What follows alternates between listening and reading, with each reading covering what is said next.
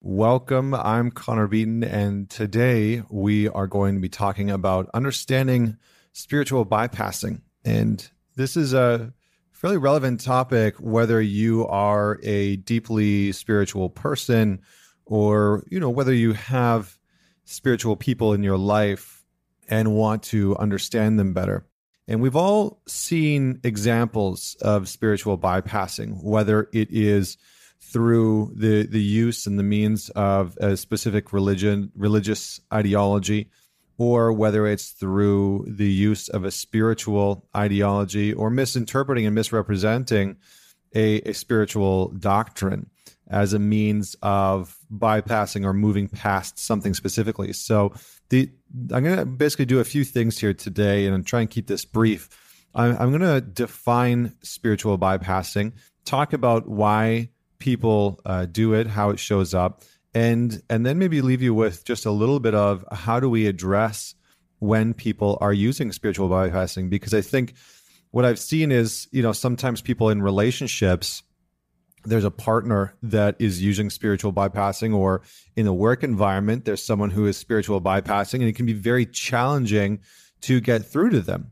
And spiritual bypassing was, I think, originally coined by a gentleman named John Welwood. And he was the prominent psychotherapist and author in the transpersonal psychology field. He's since passed away. But amongst many of his accolades, one of the things that he coined, one of the things he helped to create, was this concept of spiritual bypassing. And in his book, Toward a Psychology of Awakening, which was one of the books that I've read and I've really found to be quite profound in terms of a psychological view into spirituality. Mr. Welwood defines spiritual bypassing as using spiritual ideas and practices to sidestep personal, emotional, or unfinished business, to shore up a shaky sense of self, or to belittle basic needs, feelings, and developmental tasks. So the goal of such a practice, he claimed, was enlightenment. So the aim of people who sort of use spiritual bypassing or allow it to unfold in their life is usually a good intent, right? The aim is usually the path of enlightenment. They are oftentimes wanting to move more towards a feeling of wholeness, of integration, of completeness, of happiness and joy and peace and calmness. But the challenge comes when spiritual ideas or practices are used to sidestep these, personal or emotional feelings. And this practice might feel as if it's more and more prominent these days. And we can sort of see this in large spiritual communities. You can see it on Instagram and some of the quotes that people put out that are, when you really look at them and you sort of analyze them with a critical lens, you really realize that it's actually sidestepping and not actually addressing the core of the issue or the core emotion that someone's facing. And the foundation of spiritual bypassing is basically avoidance and repression. And for some individuals, spirituality serves as a way to rise above or to sort of handle the shaky ground beneath them. If that shaky ground is their foundation, their connection to themselves internally, their connection to who they believe themselves to be within. And the great thing about spiritual bypassing for many people is that it gives them a vehicle of not having to question where they feel insecure internally. And it gives them a methodology of getting to avoid or circumvent some of the real challenges that are happening within them. And when spiritual practice is used to sort of compensate for challenging traits, such as low self-esteem or social isolation, or maybe sort of recklessness sexually, or recklessness with their anger or shame or guilt, whatever emotional issues might be coming up, people will often corrupt the actual use of the spiritual practice. So take, for an example, meditation, right? Oftentimes, meditation is used as a form of mindfulness, and in its truest form, it is a means of connecting to the mirror within us that is the I guess you could, as Ram Dass called it, the loving awareness that's within us, the non-judgmental awareness and witness of everything that's happening outside of us and everything that's happening within us. And so it is the mirror that can reflect back our own thoughts and allow us to sort of love those thoughts anyway. And it can allow us to accept some of the things that we can't control in our external life or even within our internal world. It allows us to communicate with the inner critic, with the really judgmental aspects of ourselves. It allows us to come into commune with our shame and our guilt or our anger or our trauma and our hurt from the past. But spiritual bypassing will use meditation as a means of circumventing these things, a means of avoiding these things altogether. And you can hear people trying to cling on to and trying to use these things as a means of avoidance. And that's one of the biggest indicators that spiritual bypassing is happening. And many of us know individuals who run away from problems by going on spiritual retreats or by, buying the next course or the next book or, downloading, 50 podcasts from another spiritual leader and not actually doing anything with the information and the wisdom that is being handed to them, and not actually implementing the practices that are being outlined for them. So we can see this because when they return home, although they may feel enlightened for a short time, they eventually are triggered by the same issue that sent them on the spiritual journey in the first place. And suddenly all of the fear and the confusion and the drama are still right where they left them. And nothing has really been accomplished. Nothing's really changed. Nothing's really shifted within their internal experience because they have gone on a journey of active avoidance. They have literally spent time and invested energy into cultivating a relationship with rejection and avoidance.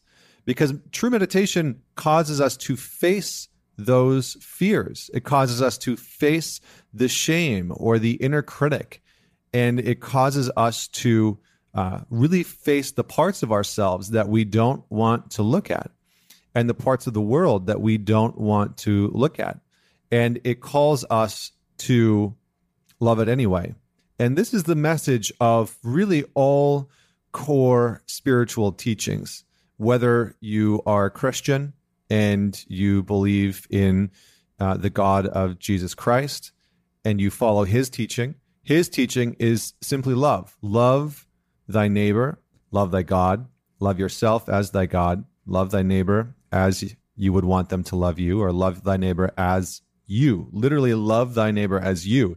But the challenge is if we aren't connected with ourselves, if we hate ourselves and we feel a deep disturbance within ourselves and our inner critic is constantly running the show, and we feel these immense insecurities, these immense existential questionings that sort of overtake us, then it becomes very challenging for us to do this simple act of loving thy neighbor as we would love ourselves. And even in things like Buddhism or Hinduism, you can see, or Judaism, you can see the main core of the message is and can oftentimes be distilled down to a form of learning to love what is, taking action in life, acceptance, acknowledgement, appreciation, but really learning to love what is, learning to love the things that we have no control over, regardless of what the outcome might be. So here are some signs of spiritual and emotional bypassing. Number one is not focusing on the here and now, living in a spiritual realm much of the time. And so what this does is it actually, I've heard so many people that are spiritually bypassing use alternative time frames, or use other dimensions, or use other belief structures to escape the present moment of their reality. And what it allows them to do is disassociate from their life in some way. The next one is an overemphasizing the positive and avoiding the negative. And, there is merit to having an abundant mindset, right? You can look at Carol Dweck's work with mindset, and you can look at a fixed versus a growth mindset. And of course, we want to have optimistic thoughts. And we want to have optimistic beliefs and optimistic values, and create and generate positivity within our lives, because we are the creators of those things. But we also need to understand and be able to face and communicate with the negative aspects of what's happening in our life, because if we don't, we will disassociate from them in a way where they will still grow, they will still be there, they will still have an immense amount of power, and in fact, they will become more powerful through our avoidance. The next is being self-righteous about the concept of enlightenment. So you'll often hear people that are spiritually bypassing communicate it in such a way where they sort of have a one-up position on enlightenment. Like they have some form of secret that you don't have access to, or they have some connection to enlightenment that you don't have access to. And the truly spiritual beings that I've come into contact with, I've met the Dalai Lama, I've got to experience being around him, and it was truly an immense experience, in the sense that there is a void of ego that you feel. There is a void of identity that is very present, and you experience existence and life in a very different way while being around those types of human beings, because they are not trying to preach or pretend like they have access to something that you don't, or that you, at the very least, don't have access to. Oftentimes, spiritually bypassing people will become overly idealistic. They'll have very strict and specific. It's very much like a fundamentalist, right? They're a fundamentalist within religion will have very strict and very specific ideologies that they'll need to follow and adhere to, structures that they'll need to follow and adhere to. Same with the sort of spiritual bypassing people. They'll become a little bit more detached. They'll have, oftentimes they'll exhibit outbursts of anger in some way, shape, or form, whether that's directed at themselves or others. And this anger, maybe not outbursts, but they will have frequent anger, whether they show it to you or not. They will be experiencing it quite often. And it's because they're not communicating, they're not facing the anger that's naturally there, that it sort of wells up and takes over. And maybe it causes them to, take it out on someone, or direct it towards someone or something, or causes them to sabotage their own life in some way. They might try to become overly compassionate, so their boundaries will become very porous. Their boundaries will become very soft and malleable, and they won't actually set boundaries where boundaries need to be set, because they're trying to embody a certain type of enlightenment that they believe is done through the act of just allowing absolutely everything. And you can see, again, in spiritual texts or in religious texts, people like Jesus Christ and the Buddha and Krishna, all of them had great boundaries. All of them had very good boundaries with their disciples, with the people that they interacted with regular people that they came into contact with people that had ill will against them. They still had boundaries. And the last thing that you'll notice with people who are spiritual bypassing is oftentimes that they'll pretend that everything's okay when it's not. And the catch of this is that it sort of puts the onus more on the other person. And so it's a really great tool because in many ways, people don't have to be accountable for their own dysfunction, and they don't have to be accountable for their own shadow.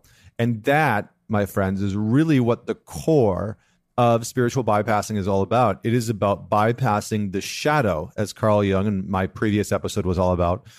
It is about bypassing the shadow, and it's about bypassing all of the parts of ourselves that we don't have to look at. And so, you might know someone that does this, but I challenge you to look at yourself and your life and really question where you spiritually bypass. It's okay.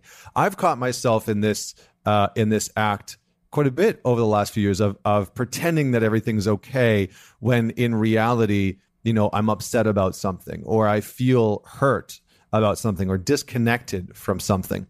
And it does happen to all of us.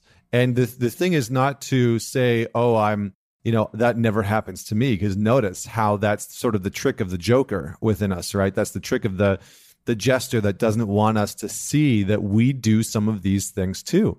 So I really encourage you, before you, sort of look outside of yourself for examples, and while you may have had one that was coming to mind throughout this whole this whole episode, I encourage you to look at the finger pointing back at you and to really allow yourself to question, where do you pretend that everything's okay when it's not? Where do you become idealistic spiritually? Or where do you try and use structures, and whether it's spiritual structures or religious structures, to avoid the things in your life that are truly there?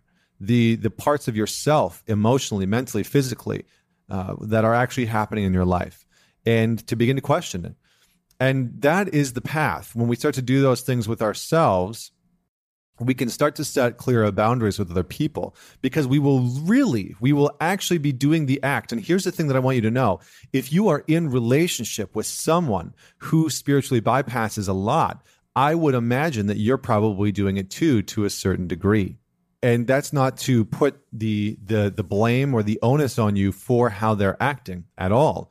It's simply saying that there might be some of it going on your side of the court as well. And to deal with that, first and foremost, how we address other people who are spiritually bypassing is sending them podcasts like this, right? In a lot of ways, when people are spiritually bypassing, they need to come to the realizations in their own way. It's not something that we can generally just get upset with them about and call them out on, because as we can see, what they'll probably do is avoid the negative and go to the positive. They'll probably pretend that everything's okay when it's actually not. They won't want to admit the struggle or the challenge or the reality of what's happening in their life, because their identity, their ego has attached to a certain type of enlightenment, and attached to a certain type of being okay, means that they need to sort of act in a very specific way. So that's what I have for you today. Thank you so much for tuning in. Share this podcast episode with just one person. Goes a long way, getting into the ears and the brains and on the phones of other people. But please share it with somebody who's interested in these topics and who talks about them, or someone who could actively use this subject. So thanks so much for tuning in. I'll see you or hear you next week. If you have any other questions, please hit me up on Instagram. And when you share it, please tag me so I can give you a shout out at Man Talks on Instagram. Bye for now.